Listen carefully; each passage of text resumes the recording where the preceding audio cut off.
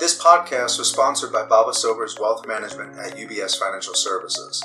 Baba Sobers Wealth Management works with physicians, medical practices, and hospitals, providing comprehensive wealth management services for individuals and institutions. Visit our website at advisors.ubs.com/Baba Sobers WM. We're members of FINRA and SIPC. FirstNet, built with AT&T, is the only nationwide wireless network built with and for emergency responders, including Arizona physicians, nurses, and other critical staff. FirstNet subscribers get a great mobile experience with added security and peace of mind. Visit firstnet.com to learn more.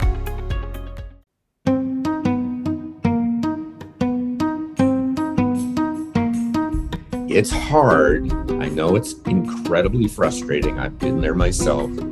But to the extent you can, hang on to your empathy and listen first and respond to the concerns that they have. They really are trying to do the right thing by their kids. They're just getting bombarded with information that either isn't true or is misconstrued in a way to make them overly concerned. Hi, and welcome to the Arizona Physician Podcast. My name is John McElligott, your host for today's episode. And our two guests are Drs. Bob England and Mr. Will Humble. Dr. Bob is a longtime Arizona public health physician and former director of both the Maricopa and Pima County Health Departments. He's currently the interim executive director of the Arizona Partnership for Immunization, also known as TAPI. And Mr. Will Humble is the executive director of the Arizona Public Health Association. He's the former director of the State Health Department under the Jan Brewer administration. Gentlemen, welcome to the show. Great to be here. Thanks for the invitation. Yeah, well, we want to talk today about childhood vaccines, sort of set the stage for people about what's going on, what the policies are, and changes that are in the works, or how we can educate physicians about why that's important. So first, let's talk about the increase in what are called personal exemptions for childhood vaccines. And Will, this question is to you. For which vaccines does Arizona law allow parents to exempt their children? And could you describe this process for requesting an exemption? Is it really easy? Do they do it online? Okay, so yeah, here's the way it works in Arizona.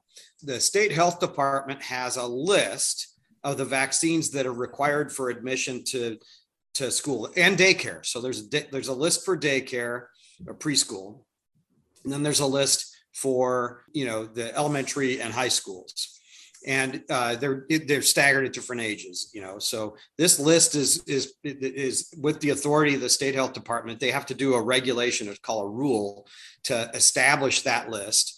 I don't know how many's on there, maybe 16 vaccines, something like that. But that's about the number of vaccines that are quote unquote, and I'm using air quotes, required for school or daycare admission. The reason I'm using air quotes is because they're not really required.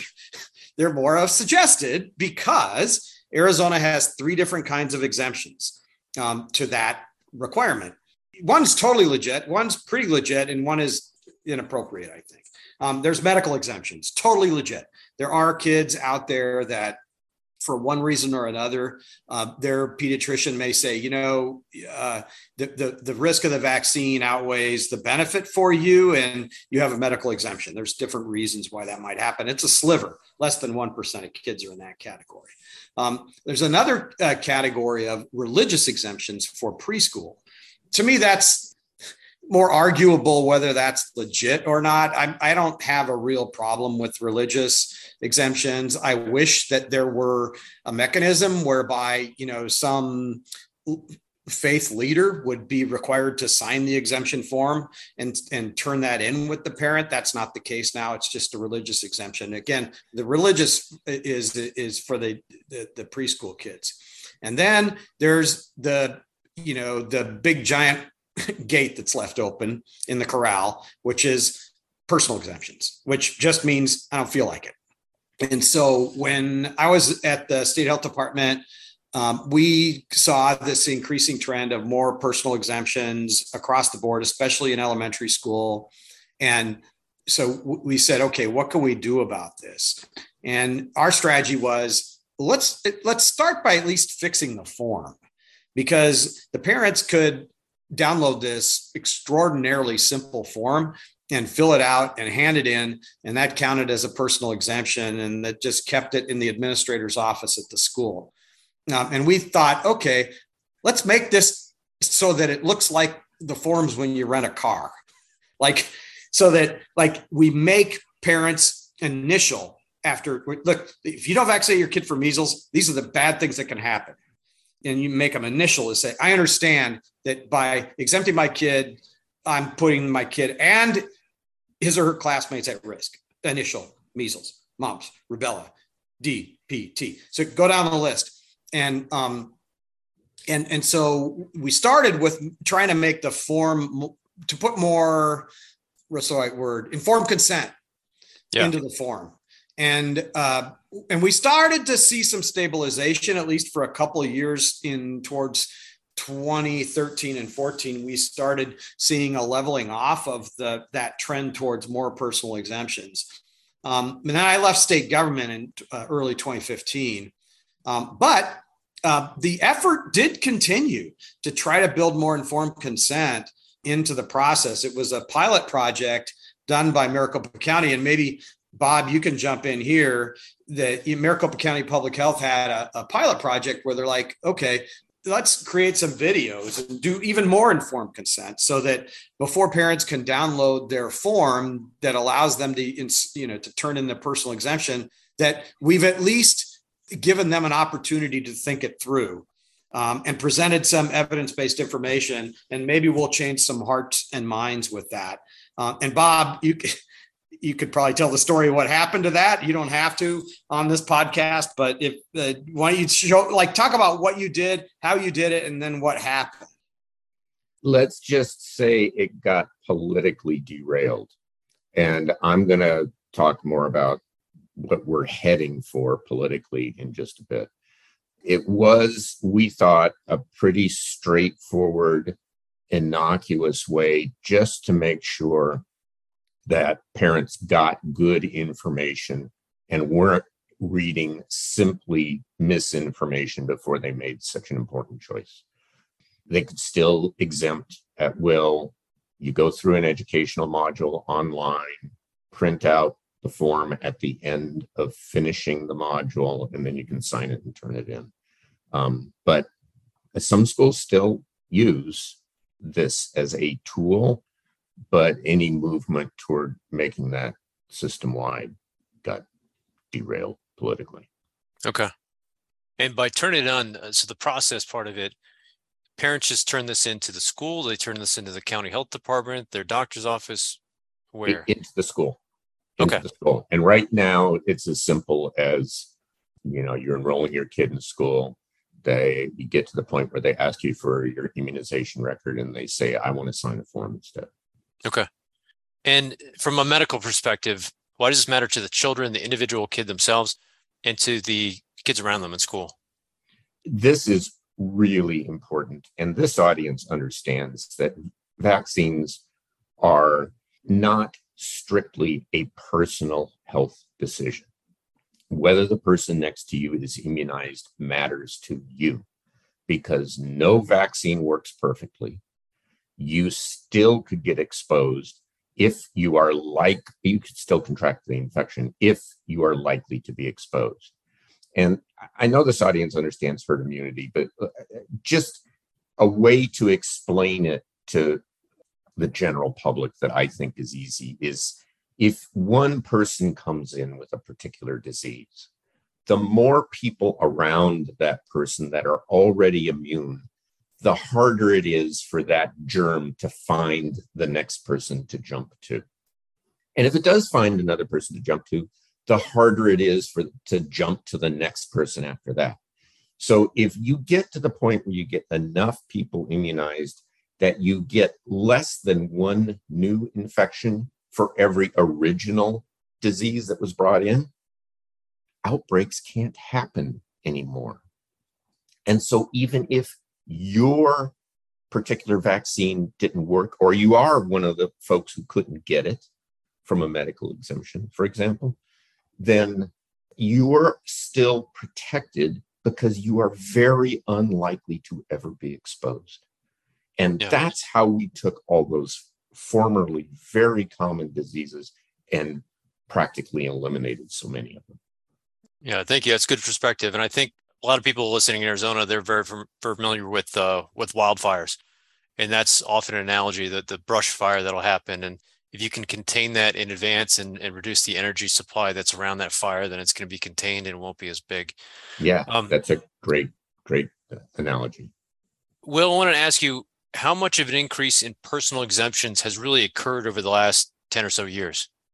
So what's been happening, it's really been kind of insidious. So what's been happening is we've been losing 0.5% on our vaccination rates per year for the last 15 years, I think now. So you say, wow, 0.5%, that's not such a big deal. Well, in 10 years, that's 5%. In 15 years, that's 7.5%. And that's enough to put the system at risk so that you don't have the protections that Bob just described, combined with the fact that that's just the overall exemption rate. That's overall, that's averaging it across the whole Arizona. What you got to remember is it's not evenly distributed. So there's different populations with different levels of exemptions. I'll start with the big picture and then drill down. In general, the higher income the parents, the more likely it is that they'll choose a personal exemption. So this is the opposite of most things in public health, where the phenomena is the wealthier you are, the less likely you are to vaccinate your kids. And they have access, they got great insurance. It's that they're choosing not to because they saw something on Facebook or in their friend group or whatever. Among the Medicaid population, so kids that are enrolled in Access, when I was in my old job, we asked Access to run those numbers, and it's tremendously, like the vaccination rate among the Medicaid member kids is really high. So this is in large part a phenomenon of upper income areas. And then the other granularity, there's a geographic, and then let me do geography next, and then I'll hit a home run at the end with one of the huge problems. So geography wise, you tend to see higher vaccination rates, better vaccination rates in Pima County, Yuma County, Coconino County. Those three places have generally higher vaccination rates. But you've got other counties like Yavapai with horrible vaccination rates. Like there's many schools in Yavapai County where the vaccination rates are in the like 76% range. Not, we need 95 for herd immunity for measles. This is way below that in certain places like Yavapai County. So there's a geography component to this too. And then the final thing is and I think this is also an income related deal, which is if you look at the vaccination rates and compare the public district schools to the charter schools, you got much better vaccination rates in the public schools than you do charter. And I think this is a phenomena that wealthier families are choosing to use charter schools. And that if you're going to question the education at a public school, that's maybe you're more likely to question, vaccines kind of thing. So there's a geographic effect, there's an income effect, and then there's an effect of, which I think is an artifact of those two things, which is that the vaccination rates in the charter schools are really, really bad. Thank you, gentlemen. We'll take a short break and come back and continue this discussion about childhood vaccines. We'll talk about why this is happening, any ideas that Dr. Bob, you may have, and policy changes. We'll look at also the impact of the VFC network. We'll be right back.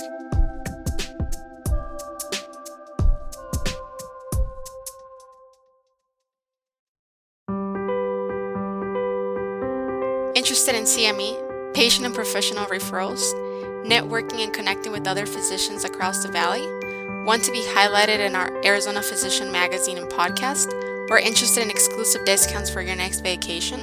At MCMS, we offer all of the above to fit your needs as a physician. Join us now. For more info, check us out at mcmsonline.com or give us a call today at 602 252-2015. Welcome back to the Arizona Physician Podcast. Today we're speaking with Dr. Bob England and Mr. Will Humble about childhood vaccines. In the first half of the show, we talked about the increase in personal exemptions, impacts on those children directly and the kids around them in school. So let's talk about why that may be happening, why the increase in Arizona. Dr. Bob, any ideas? Yeah, I think there's two big things. One is a system issue, but let me first address choice that parents are making. We live in an era of unprecedented confirmation bias, all of us.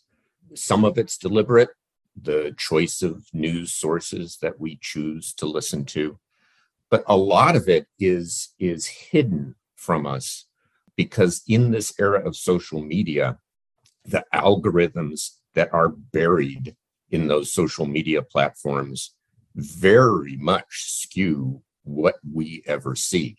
So if you're a concerned parent and you heard something about vaccines that made you worry and you're a new parent and you go online and you read a couple of anti-immunization articles, those are the ones you click on first. The next time you do a search, all you're going to see is similar types of misinformation. And even if you don't do a search, things are going to pop up in your platform.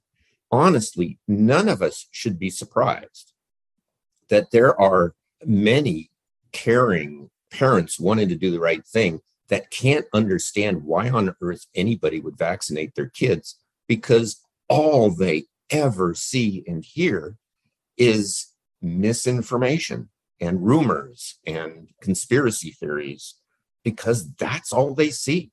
It's part of the bigger problem we're all facing because of the same reasons, that we have increasingly divergent beliefs in what is real. What even are the facts? You see it in all matter of our life now.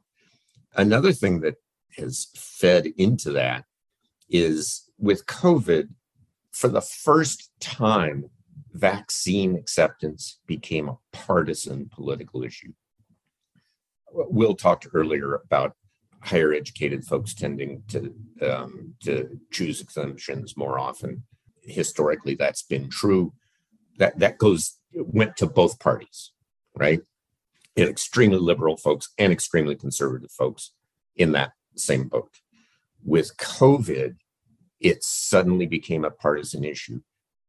By the time we had passed the peak of the big Omicron wave last winter, the percentage of Republicans who had been fully vaxxed and boosted with that first dose of booster at that point was about half of the rate in Democrats.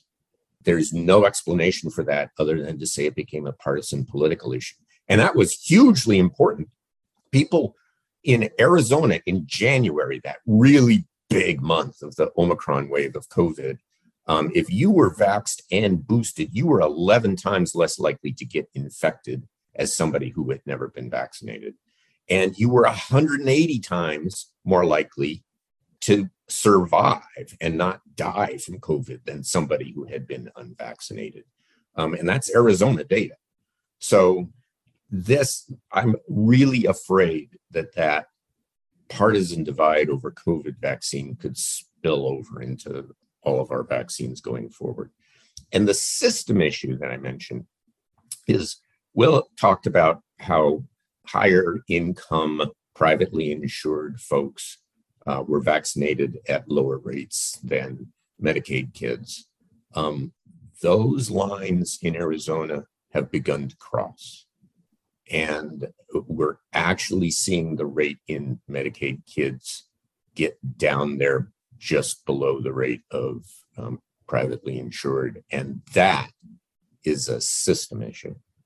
That speaks volumes to the fact that it's getting harder for people to easily obtain vaccines for their kids. So if you're a parent and you're working multiple jobs and you're taking your kid in and your pediatrician has referred you elsewhere for vaccines, at least some of them,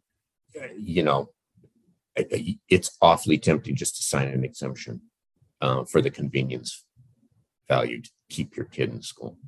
Okay. So there's a lot to unpack about the system side and the political side. And right. Probably don't have the time today to go into all of the political side, but Will, a question for you that's, I think, tying these together is, given the political changes that are going on in Arizona, still in some parts of the state, very, very red, in some parts of the state, more purple now than it had been in the past. But do you predict any changes that would be happening to tackle some of the systemic problems that Dr. Bob was talking about? So let's go a little bit more detail on the system thing. So Bob was talking about kids enrolled with Medicaid health insurance access. Well, so kids enrolled in access get their vaccines from pediatric providers that are within the Medicaid network. These are docs that have signed up and said, okay, we'll take we know the Medicaid reimbursement rate's bad, but we'll take those patients. Mm-hmm. And so they sign up for that. And that's through what's called the VFC, Vaccines for Children program, that's under the auspices of the CDC? Well, so no, I'm just talking about access enrolled practices right now. Okay. But in order to be an access enrolled practice, in order to be in the Medicaid network, you also need to be enrolled in the Vaccines for Children program, the VFC program. And your listeners are going to know about this, and which is part of CDC. The thing is that in Arizona and in most states, the VFC program is within the state health department, and they have inspectors who go out to the practices and look at wastage rates and this, the temperature of the refrigerators and all that stuff. All that's needed regulation. But back in 2016, state health department started being pretty heavy-handed about that regulation, especially around wastage rates for vaccines, and gave practices report cards, and they were threatened with financial sanctions. And the network of VFC providers has dropped dramatically in the last few years, meaning, and because they just were unwilling to, number one, deal with the low reimbursement rates for Medicaid, but also to get hassled on top of it with, financial sanctions and threats. And you just say, look, I'm stopping the VFC. I'm not doing VFC anymore. It's not worth it. The red tape's too deep and I don't have time for it. So we lost a lot of practices, pediatric practices, to overregulation. And we've gone from about 1,500 VFC providers in Arizona a few years ago to, I think it's less than 700 now. Now, part of that's, consolidation of practices, but the majority of it are the state health department, Department of Health Services overregulated the practices. They threw their hands up and quit. And they're still practicing medicine. They're still seeing kids. They're seeing privately insured kids, because you can't be in the Medicaid network and not be a VFC provider. So I believe, like Bob just said, and I think he's right, that with the rich families, they're choosing not to vaccinate their kids. With the lower income, it needs to be convenient. And these are not anti-vax families.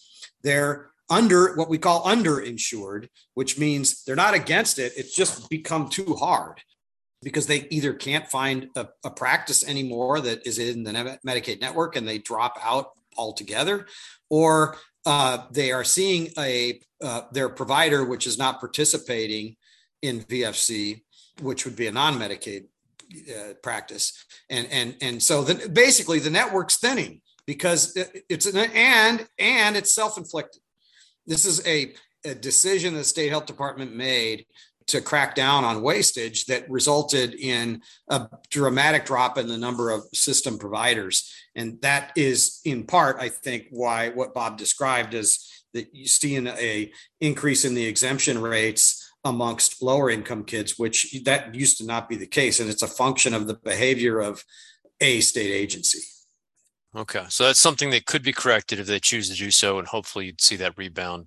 Well, that goes to you did ask that question.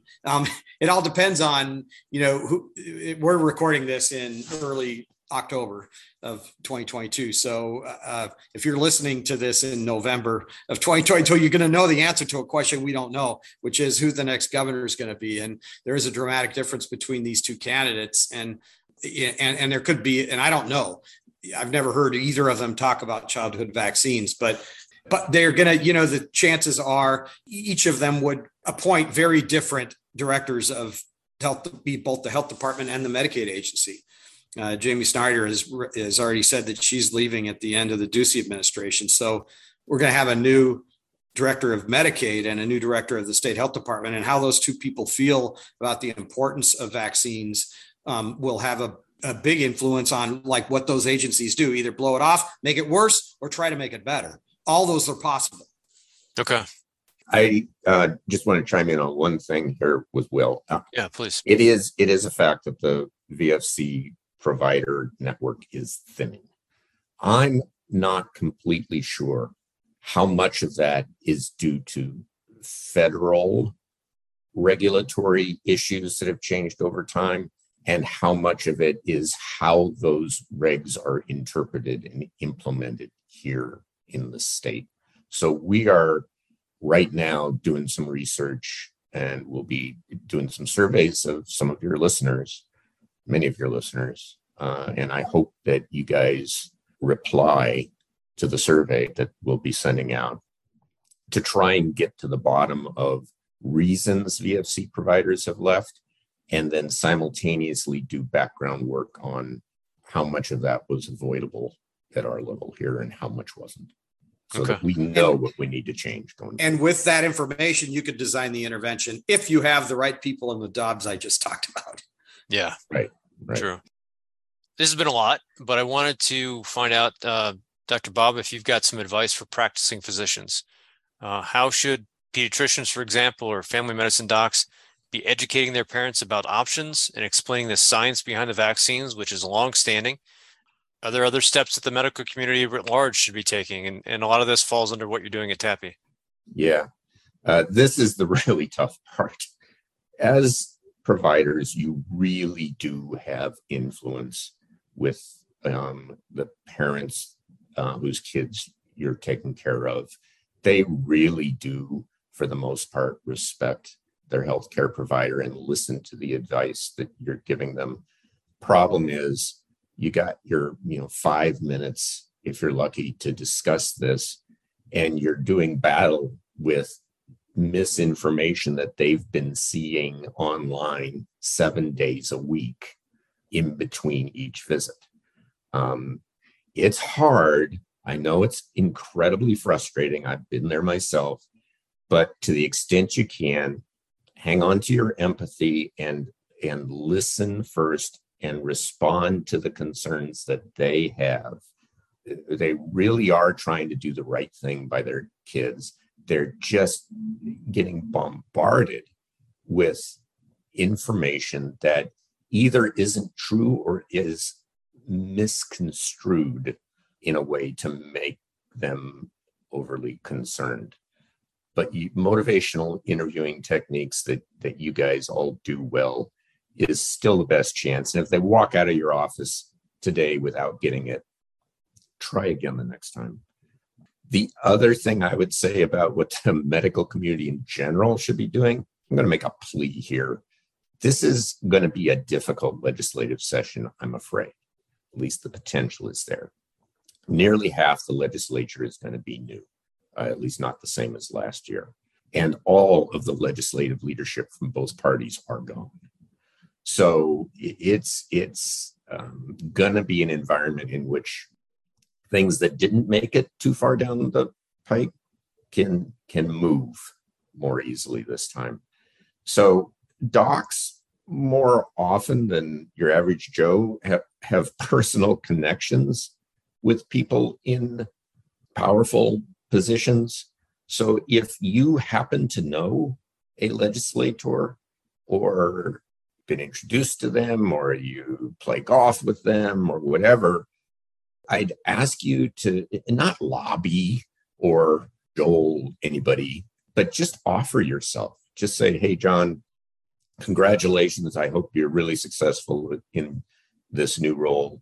If you ever have any health-related question, or especially public health or a vaccine type of question, please feel free to ask me. I'd be glad to give you some background. Elected officials are like anybody else. We lean on people we know for information and rely on our contacts. And if you can be that contact for them, then at least you can help them understand the issues that they're deciding. Thank you very much. Today's discussion was about childhood vaccines. We're very fortunate to have two guests join us, Dr. Bob England and Mr. Will Humble. Gentlemen, thank you so much. The conversation continues.